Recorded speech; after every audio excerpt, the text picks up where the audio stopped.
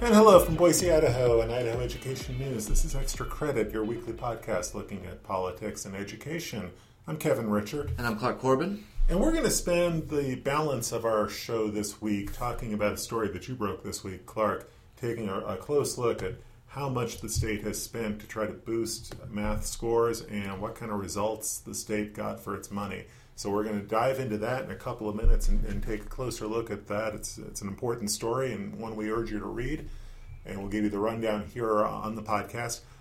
But we're going to start by looking at a couple of headlines that broke this week and stories that we already have as well on idahonews.org. It's back to school time across the state. Districts are opening their doors. Some have already opened. And districts across the state are dealing with the fallout from a court ruling back in November regarding student fees. Basically, schools can no longer charge fees to students to take classes. This was found to be a violation of the state constitution. So I took a close look at what's going on in some of the school districts, and what I found, a lot more of an emphasis now on optional fees, on trying to find ways to make up the money within budgets, maybe using some funds from other sources. And also something interesting, a lot of an effort to kind of shorten up those back-to-school supply lists that parents get every year. Fewer items, maybe more generic shopping lists for parents designed to try to reduce the cost of gearing kids up for the new school year. That wasn't as much addressed in the November court ruling as in another lawsuit that was filed this summer that really takes a run at the student supply list issue. So anyway, go to idahonews.org and get caught up on that. Yeah, absolutely. Another story that I had a chance to take a closer look at was how the state is gearing up for this new accountability model that's going to take effect. Kevin, as you remember, the state board approved last week the initial framework for the accountability system. And I took a closer look at what's going to happen this coming school year during the dry run, during the field test. And the short version here is that if you're interested in how this plan is put together and some of the terms that are defined, a lot of that work is really going to take place over the next 2 months. In September and October, there are public forums across the state to help taxpayers and educators get geared up for this new accountability system.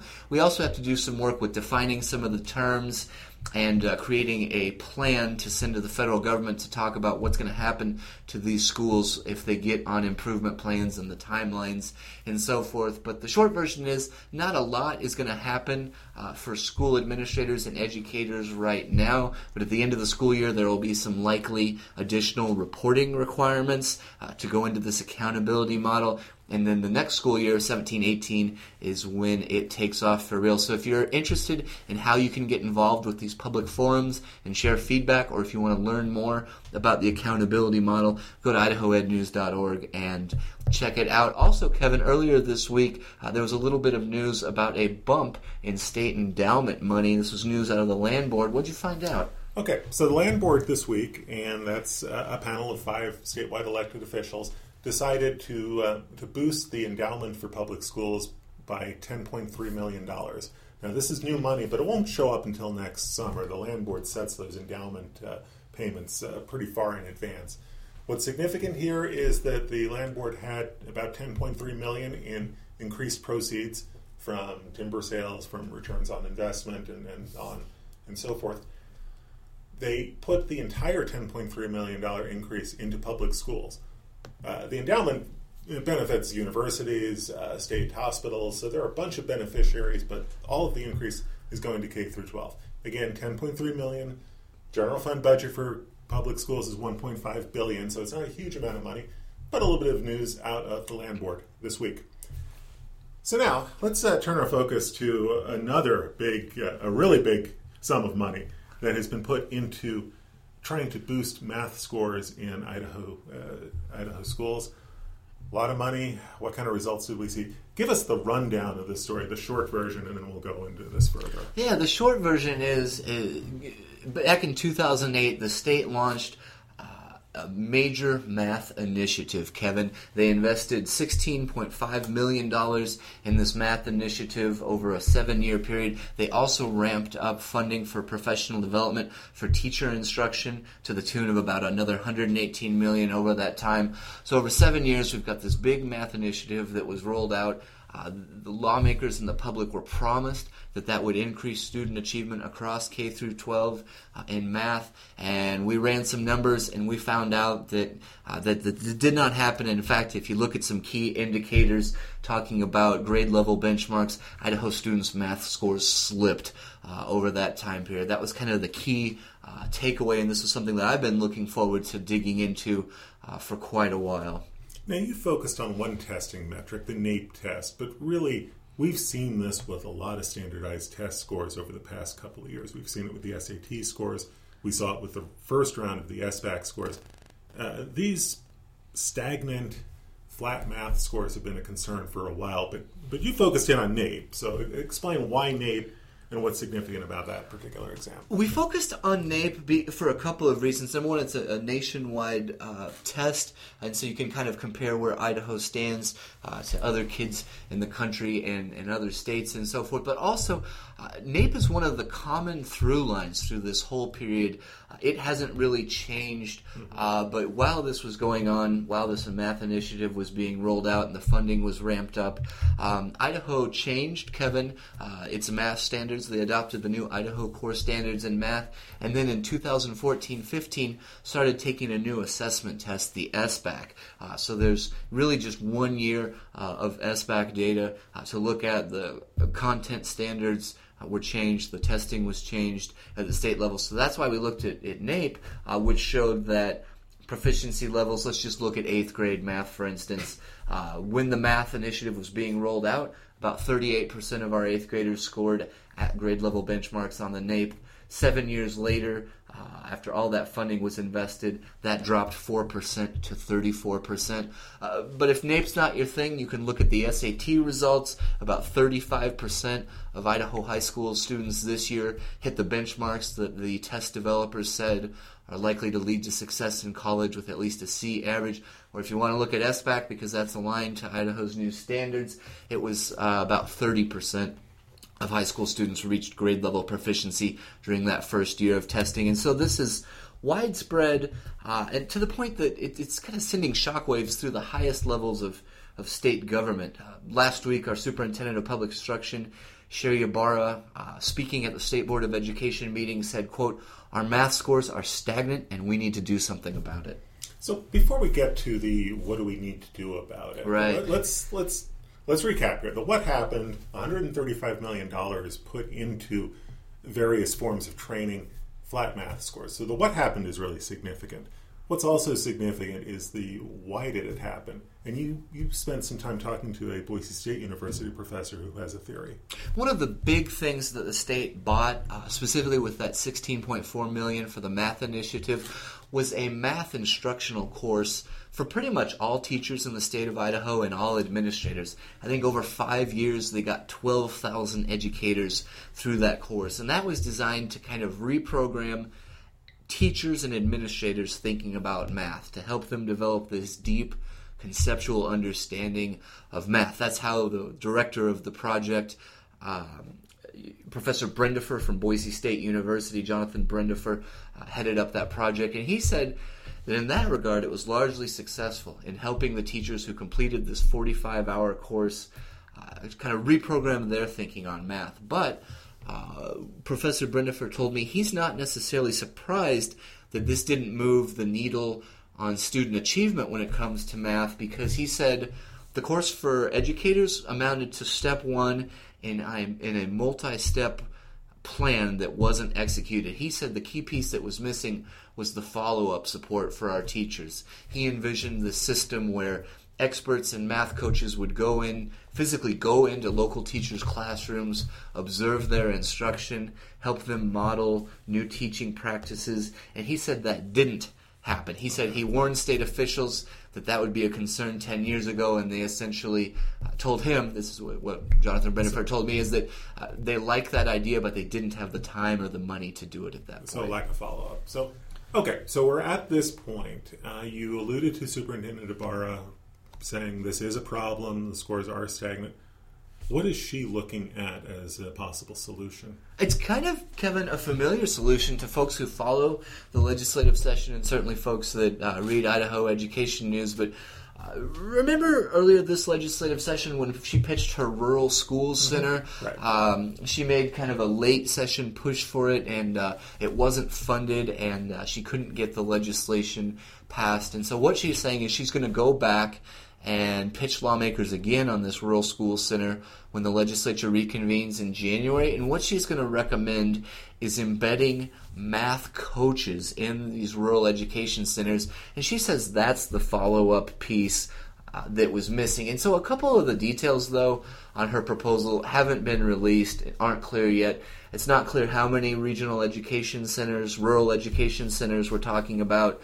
It's not clear what her dollar request is going to be of the legislature or how many coaches we're talking about. The coaches are kind of based on this similar program that's already in place right now for English language arts, and they want to replicate that for math. And so it's not really clear how it would work or if it would work. If you remember last year when we talked about the rural school centers, Superintendent Ibarra was talking about a pilot project for just one center initially in the Coeur d'Alene area.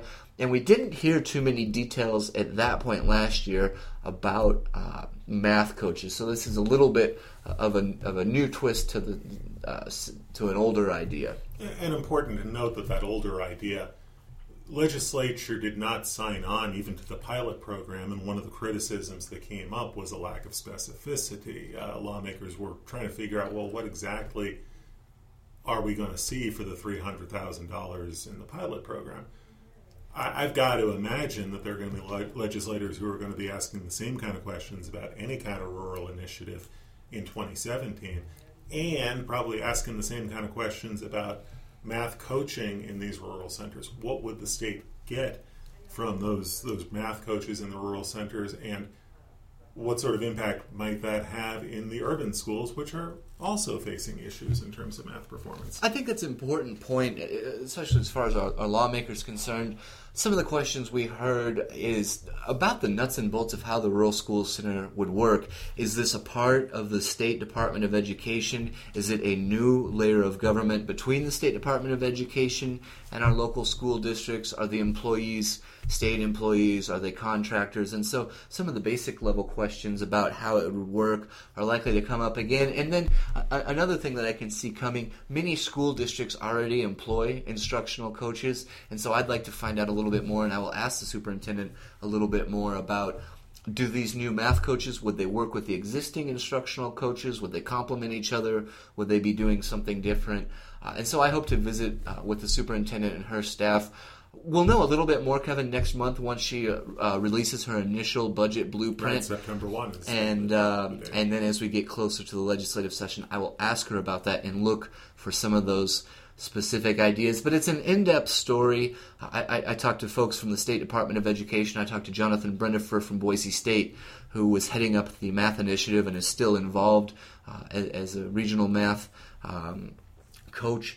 And so I'd encourage you to check it out if you're at all interested in this investment that we made and the results that we saw and how it worked or didn't work. Head over to idahoednews.org to check it out. And I know we were talking... So many policy implications here, too, because it comes at a time when the state is investing in a STEM action center, and they're hoping that the business community will sign on and support STEM initiatives as well. Well, the M in STEM is mathematics. So these kind of scores and this kind of return on investment, that has to be sobering news for a lot of folks who are really pushing the issue of STEM awareness, creating a STEM-ready workforce. I mean, there's a lot of implication here. STEM has very much been a buzzword around the State House the last 2 years.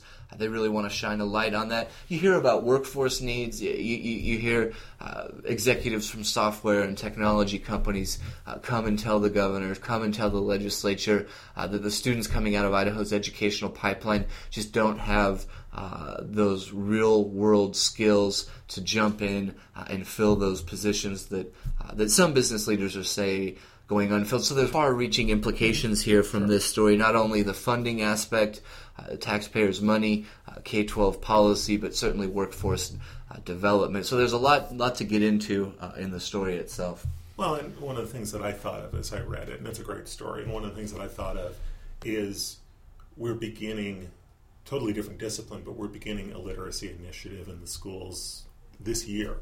And it's a $9 million investment. And the goal, again, very important goal here. We've got 37,000 kindergartners through third graders who are not reading at grade level.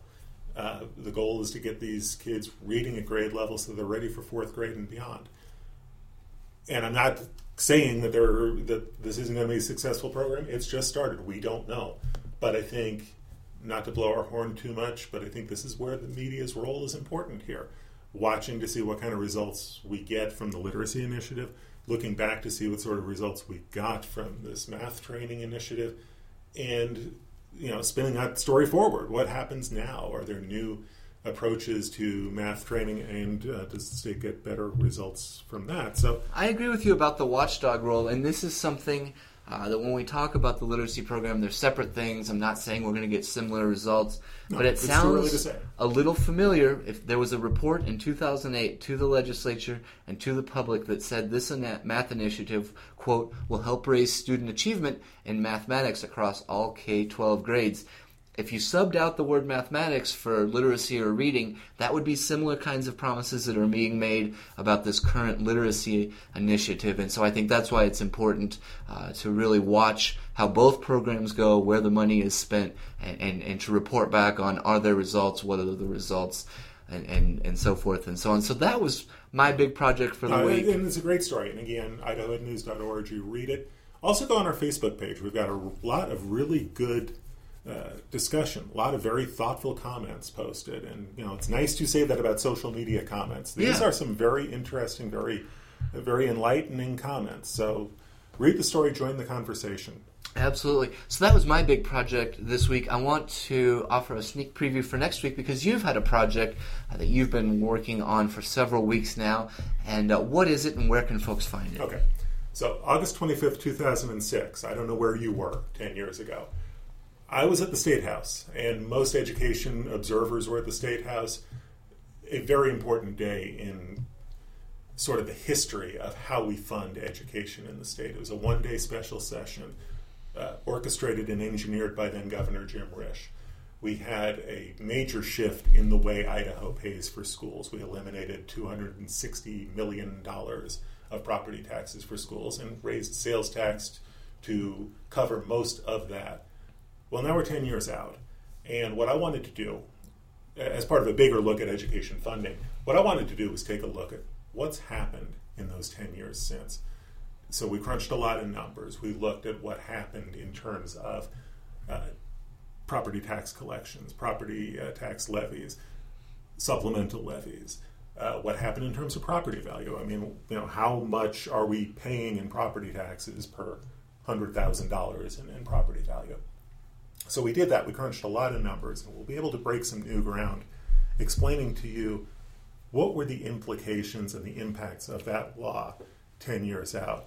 And then I get to spend a lot of time really kind of telling some stories about how people remembered that process, talked to a lot of the stakeholders, a lot of the key players, including now Senator Jim Risch, talking to legislators on both sides of this debate, education stakeholders across the spectrum. Really interesting kind of personal recollections and observations about how it worked and what it's done. So I'm really excited. It's a fun piece of storytelling. I think it's got a watchdog component in it. And part of what you can do when you read these stories is you'll be able to go onto a searchable table. And you'll get to see what happened in your school district, what happened to the levies in your district, what happened to the property values in your district, and how does all that kind of calculate out into how much are you paying for schools per $100,000 in property value. So some searchable tables, because there are a lot of numbers, but really you're going to care about your district probably more than anything, but you can take a closer look at all of that. I'm really looking forward to rolling all of that out. I'm looking forward to it as well. I've had a chance to read a couple of early drafts, and I think that people are really going to enjoy this, and I think it's going to surprise some people and definitely be worth their time. So be looking for that next week. It'll start Tuesday. I'll do kind of a blog that sort of explains what we're up to and kind of, some of my own recollections about this as somebody who was writing about it as an editorial page editor 10 years ago. And then Wednesday and Thursday we get to the meat of it and what were the impacts of the law and what are some of the recollections. So check that out starting on Tuesday. Absolutely. Look for that next week. And let's come back on Friday next week and devote a lot of time on the Extra Credit podcast to your project and breaking it down and putting it into perspective of what it all means. Before I let you guys go, I want to let our listeners know we're running a new back-to-school contest. If you want to win $100, snap a photo of a family member or a child of yours heading back to school. Connect with us at Idaho Education News on Facebook or at Idaho Ed News on Twitter. The rules are there, but I'd love to see one of our readers, one of our listeners, win $100. If you're already taking back to school photos, you're going to take those pictures anyway, so you may as well try to win win a prize for it. Absolutely, it's easy. That's open till September 8th. But in the meantime, I want to thank everybody for listening this week. As always, I'm Clark. I'm Kevin. Have a good week.